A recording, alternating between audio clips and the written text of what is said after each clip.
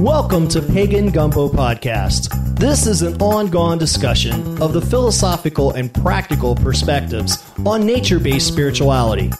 We will be exploring both the ancient and modern perspectives and how we conceptualize our place in the universe and the universe itself. This is a discussion more about the questions than any answers.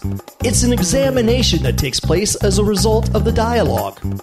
As always, your mileage may vary, and it is a way to look at things, not the way to look at things. Our intent is to mix up interviews and discussion and offer up a new serving about every other week. Please check us out at pagangumbo.com. Like us on Facebook or follow us on Twitter. If you have questions or suggested topics, send them to questions@pagangumbo.com.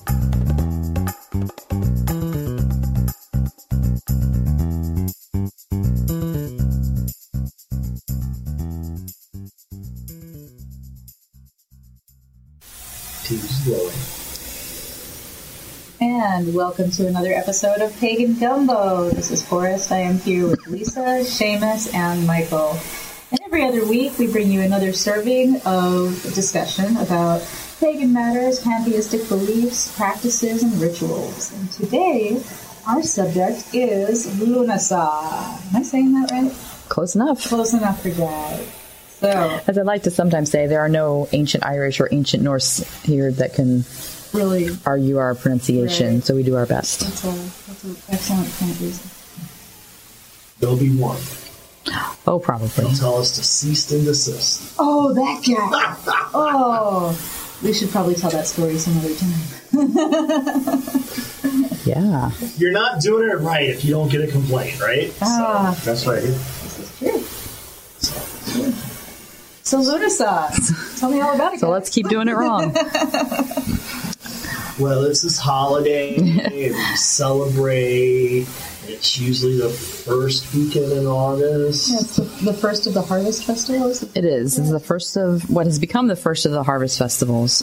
It's one of the 4 cross-quarter days that are derived from Irish tradition. And as you can hear by the name, it's honoring the god Lugh. Lughnasadh. Which means Lugh of the long arm, and then Lughnasadh. No idea. It has many more letters in it than it sounds. And that is Lugh the Many-Skilled. There are a lot of different associations with Lughnasadh. So the primary one that you hear a lot is the idea of sovereignty, specifically sovereignty of or over the land. There are a wide variety of traditions throughout Ireland and the Celtic lands. I know that in Gaul, August 1st had a festival on it that was co-opted by the Emperor Augustus as his festival because it was a sovereignty festival in central Gaul. And for those who don't know what Gaul is actually France in the modern on the modern map. But Gaul was a Celtic country that had been conquered by Julius Caesar, and so when Augustus came to power, he took that particular sovereignty festival over and made it his own. So we know that there was a sovereignty festival there because it was usurped by the Romans, and it happened in August. It did. Imagine that. Imagine that. Shockingly. That's so convenient.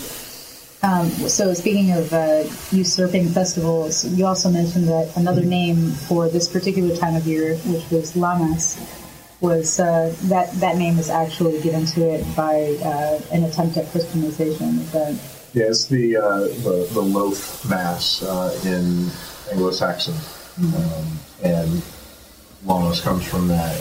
Any holiday that ends in the word mass, so Lammas or Candlemas or Christmas, is typically a Christian name for a holiday. It's an attempt at Christianization of pagan beliefs. So while the holiday may pre-exist, it's an attempt to pull that from you.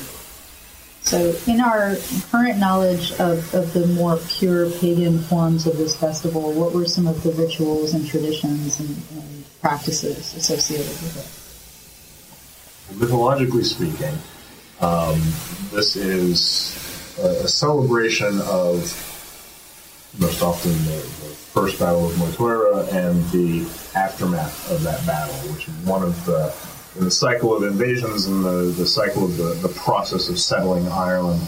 The gods of Ireland come to Ireland and find that there are already people there and try to drive them out. It's kind of a really simple way of putting it. And the first time they try and do that, they don't manage all that well, and they are sent to sort of wander the land. And Lou's foster mother, Telcha, seeing that the people are starving, clears the land for them and does all the planting, and then dies after all of that exertion, which is why there's plenty of farmland now in Ireland. But after that, Lou instates funeral games in her honor. And so one of the many traditions that you find around Lunasa is the gathering of the tribes to celebrate that coming together and that sovereignty. And there they compete in feats of skill and strength and all sorts of stuff. Races and throwing rocks and cables and all that sort of stuff. Island games. Yeah. Island games. It's more Scottish thing. But well, you know, there's a lot of... It's proving yourself as a warrior, as a person, and that's probably the primary thing that a lot of people will do if they have a grove or a group that they get together with. That's one of the many things that they do at their celebrations. There are also places in Ireland that celebrate Lunasa as the marriage of Lou, which is not at all uncommon. There are local festivals that celebrate that instead of the funeral games of Telcha. It works out to some degree. If Beltane was the time of, how do I want to put this, hooking up, then Lunasa would be about the time that any kinds of fruits of that hooking up would become noticeable. Or at least known about, if not noticeable. And so the association of Lunasa with marriage kind of has a logical human kind of connection. Yes, it does. Yeah, and this too, I mentioned when we talked about Beltane, but Beltane's really a time of separation where the men go to war or work in the fields, the women go to the hills and the fields to tend the animals, the herds. And so they come back together, I mentioned the gathering of time. And so this is a time for coming together, seeing, you know, that person that you saw at Beltane last, perhaps, and getting a surprise. So, yes, the association with marriage is not at all unfounded. I like to, when I do work around Lunasa, I tend to focus it really very heavily on, you know, the feminine aspects of things and women because of that connection with Telcha. I see it as a feminine holiday. I'm going to create a dichotomy there. I'm not really doing simple right now, but or that you may not want to. Or that you may not. But yeah, it's that's kind of the when I think about it, I focus on that because of the work that Telcha did, what she did, the sacrifice she made for the tribe. So in contemporary festivals, contemporary pagan festivals that y'all have attended, what types of rituals? We talked about the games, you know, the feats of strength and proving one's mettle. What other kinds of symbols and gestures do you see going on? Well, it's the beginning of the harvest season, and that works out well in our particular climate. It meshes fairly nicely, so we don't have to do a lot of moving around of concepts and ideas. So a lot of times there'll be a harvest theme to it. I think it's the grain harvest. No, it's the fruit harvest. Fruit harvest. Grain harvest is Mabon. Is it? Okay. Grain, fruit, blood. Bread. Grainus. Come on. Oh, right. Come with me, guys. We'll catch up eventually. So regardless. So in Ohio, we've got corn everywhere, which is a grain. So thanks being given for the plenty of that particular crop or any particular grain crop. And so themes about being thankful for the harvest physically, but then also the symbolic harvesting. If you go on a more symbolic thing with your group or alone where you planted seeds of wanting something to happen in the spring, then timing-wise, things to happen, the harvest would happen in the fall, would start to happen at the beginning of August. Right. And I remember in one of our previous episodes, Lisa, you were talking about going real Martha Stewart with your altars for each of the high days. So what is your altar for Lughnasadh? It's yellow. And it's not on August 1st necessarily. So one of the things that I like to do at home is pay attention to what's going on in the ecological world around me. So we have gardens, mostly for this purpose, but also because I like to garden and have food outside my back door. It's kind of difficult to set. So for me, Lughnasadh would happen whenever a lot of harvesting starts, and maybe when the tomatoes ripen. Oh, very cool. Right? And especially Reynoldsburg is the home of the tomato. So, and it's not really grain. We tried to grow corn and it didn't work. But it's that first kind of massive amounts of harvest that happens. Even though my plants don't seem to want to go to any calendar, get on the same page ever. But that seems to be kind of like when the bulk of stuff that you planted around Belton would start to be available for harvest. I see a lot of people at ritual offering first fruits in the garden. I will do that. Throw my first tomato into the fire pit as an offering. And that's a very common offering for this. People who raise berries might do that in summer, but anyone who doesn't raise berries and raises just about anything else would typically do that around. So would this be Johnny Barley time? Would this be Woden time? Would this be Corn Dolly time? I've seen it in sort of more Wiccan festivals and events that I've been at. That seems to take place more towards the autumn equinox. Okay. But I mean, each group is, going to do their own thing. But it seems like that's why I was sort of confused about the grain fruit thing, is some groups would put that at autumn equinox. It's a climate thing in many ways, because here in central Ohio, when we think about grain, we think about corn. The corn doesn't come ripe until Halloweenish, almost. It's not any good until about beginning of September. Yeah. So it's when we're talking about the wheat that's grown. Corn as a word, as an Indo-European word, really means grain.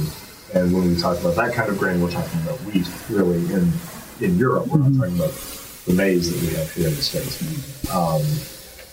But so when we think corn as Americans, we think about something that's harvested later than what the Europeans would have been harvesting at that time. Right. There's that piece too. But Lisa brought up a really good point, which is anything that you sow the seeds of, either literally or metaphorically, in the spring, this is when we're going to start seeing results, and we're going to start kind of benefiting from our own previous labors. And so. Well, we had talked at Midsummer that was at the height of your strength. Yeah. That's when if you made your New Year's resolution, you had planted something, you had made a spell, that there was some kind of yearly thing that you were doing that was at the height. Well, this is at the you should be reaping those things at this point. Or at least know what's going on. This is a good time for divination. If you're not sure something you're planning is going to manifest, this is a good time to check in on it and say, is there more I need to do? Is that an idea that just wasn't going to get off the ground? It's a good time to check those sorts of things, too. Again, much like, what you sort of Beltane and any way you sown it might be showing up right around Lughnasadh. You should see some progress in something right around Lughnasadh. I know for me, it's the games, and the modern interpretation here in Central Ohio for those games is the Irish Festival. The Dublin Irish Festival always happens that weekend, and to me, that is just the perfect celebration that would, had it continued. It's 3 days of music and tradition and gathering of the tribes. And if It really is. If you read your Irish folklore, they don't do anything in Irish mythology without 3 days of feasting beforehand. So it makes sense that the Irish festival would take 3 days to do all that stuff. Very cool. Not just a weekend convenience. Yeah, it's always the first weekend in August. If you're in Central Ohio, the Dublin Irish Festival is a lovely thing to do. This year in 2017, it's August 4th, 5th, and 6th. And on the 6th, we'll actually, Three Cranes Grove, ADF, will be doing a Druid service. Where they bring us in and we get up on stage and we do a Druid ritual. It's typically at about 10 a.m. It is again this year. And this isn't the first time. This is what, 9th year in a row, 8th year in a row? Yeah, something like that. So this We've is lost track. That's pretty awesome. Oh, wow. We are almost at a decade. I think next year is 10 years of doing this. So if a total noob is walking in to see this ritual, what can they We get many of those. Yes. Well, this particular ritual is Three Cranes' largest ritual of the year. We get anywhere between 250 to 300, 400 people showing up to this one, depending on the weather. Typically, it's under And not all druids. Yeah, they're not all druids, that's Or even pagan.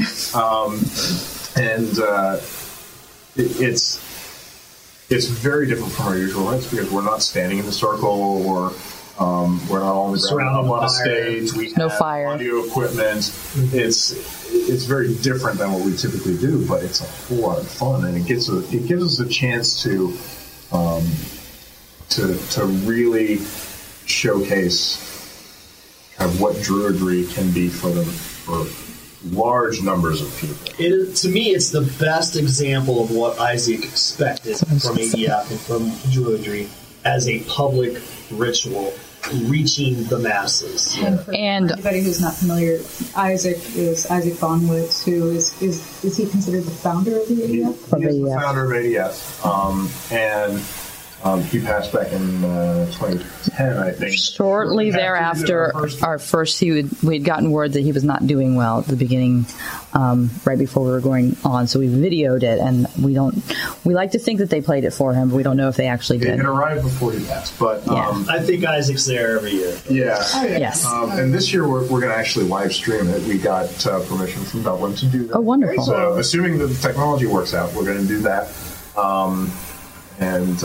So you'll be able to watch it on the Three Cranes Grove ADF Facebook page, probably, or perhaps YouTube. I haven't actually figured out. It'll probably be Facebook. Would that be info@threecranes.org if they have questions for that? Three Cranes at threecranes.org. Threecranes@threecranes.org. Yeah, all spelled out. Three Cranes. So that sounds to me like a really good introduction for people who have never experienced paganism in any form. It is. We get a lot of people showing up who've never experienced paganism in any form. I know the first couple of years they didn't know what they'd walked in. We still get some of that, I think. Yeah. Usually nobody leaves after we start. No. We get maybe one or two people who might walk out during the service, but for the most part, people stay, they watch, and they enjoy. The first year we didn't know what to do afterwards. It's true. People were handing us money. We didn't know. Well, that's a harvest of sorts. Well, it is. Proceeds go to the Dublin Food Bank. Pantry, or one of the food Nice. banks up there, and Nice. and we don't take. We don't pass a plate, so this is Right. really weird for us to ask for donations during the service. Most of the other services, they've got people carrying baskets and they do a regular offertory. They have a special song. We just never do that. Right. We never thought of it. It just wasn't something that was in our Our blood, our DNA. So when we were done and people started handing us, we had nowhere to put it. We had no basket, so it was a little bit, Keystone Cops there. I think they learned from that because they gave us baskets at that. Yeah, I think everybody's got baskets now. It's kind of adorable. Yeah. But that to me is the essence of this holiday, is that coming together of people. Again, going back to that coming together of tribes and family and friends and people you haven't seen. And I know we talked about that a little bit with Comfest, but I can't always spiritually put my head into every harvest holiday. There's so many of them. It's Right. we have plant, Wait. Celebrate the sun. Harvest, harvest, harvest, harvest. Celebrate the night. So to me, those are the type of things that help me get into those other holidays. And for me, that Dublin Irish celebration, or any type of fall festival or county fair or anything that has that energy, is the living tradition of what those would have been. Very cool. Here's the thing that sort of guides me through those three harvesty sort of festivals, also Autumn Equinox and Samhain. I look at it and it's the acorns have just started at Manasseh. The oak trees are dropping the acorns come Autumn Equinox, and by Samhain, the oak trees have lost their leaves. And so those Not our oak. Yeah, those are kind of the Our oak tree lost its leaves last week. Yeah. So That's a great way to sort of exactly lead me to that. So yeah. I wanted to. Oh, are we done? No, go ahead. Well, I just wanted to just sort of. There's a name, with this fire festival. There's a name of the deity in the fire festival. So if somebody's doing devotional work with, especially Irish paganism, knowing some information about who Lugh was and what other things he did. There's a lot of stuff out there about him being a solar deity, as we talked about last time. I think probably not necessarily an ancient conception of Lugh. If there was a sun deity, it was probably female. For the Bright Irish, and shiny, but not bright and shining, but all gods are sort of referred to by those sort of words. So they can't. I guess they could all be sun deities, but they're not. not all gods that shine are the sun. Right. Are stars in the sky. Yes. And so, now if somebody has experienced Lugh as a solar deity, then that's rock on. But as the Irish would not have necessarily, the ancient Irish would not have necessarily seen him that way. I think you meant shiny. Right. You crazy diamonds. But he's called the Many-Skilled, and the reason is because when he comes to the doors of Tara, which is the fort that the Tuatha Dé Danann are sort of holed up in while they're planning the second battle of Moytora, he knocks on the door, and this is all foretold in prophecy. He knocks on the door, and I'm going to blank on the different things that he says he is, but the person answers the door and says, "Who are you?" And he gives a false name because he has to come in without people knowing who he actually is. And he says, "Well, I don't remember the order. I'm a bronzer. I am a blacksmith. I am a this." And every time he says something, the door warden says, "Oh, we already have one of those. We already have one of those." And he goes through. He's a cupbearer. He's a champion. He's a hero. Goes through. There's 11 things, and the 12th time he knocks, he says, "Well, do you have anybody who is all of those things in one?" Well, no. And so they let him in, and that's how he lets him in. And then he is chosen he engages in some feats to prove his worth, and then he's chosen to be their leader as they go into battle with the second battle, Moytora, where they defeat the Forvari. And so, as a deity, to work with, if somebody has multiple skills or multiple talents, or even who is sort of pulled into multiple directions, Wearing a lot of hats. yeah, who has to wear a lot of hats, not necessarily, scattered or whatever, but just has to do a lot of things. He's a deity that can really, he knows what that sort of is like, and so he can be a deity that you can work with on those sorts of issues. I call out to him as well for job interviews. Okay, yeah, because that's what it was. Knocking at the door was a job interview. Yeah, and so the prayer that I have, goes, you were a worker of bronze, you were my door, you were a blacksmith, you were my door, you were a poet, and you were my door, but you showed that you were all of these things, and you were let in as what you right. And that's the gist of the prayer goes kind of like that, and so call on Lugh and say, "Lugh, help me in this endeavor as you help yourself." That's pretty great. What in the vein of spellcraft that would be particularly apt at this time of year? What other workings would you recommend doing? I already mentioned the divination. Right. Kind of a midpoint divination. You say, oh, it's the thing that I planted, something that's working. Mm-hmm. Anything involving harvest or bringing things together is good. At this time of year, I like to reconnect with family. Because we live far away from much of our family, so this is a good time to take a trip or to call them up or something like that. Perhaps mend some fences if the relationships are strained. That would be something that would be done at these big gatherings. If you think in the Althing in Iceland, which is around the same. It might not be the same time of the year now that I'm thinking about it, but that same kind of thing where old grievances were put to rest. I think any of these large gatherings, there would have been an element of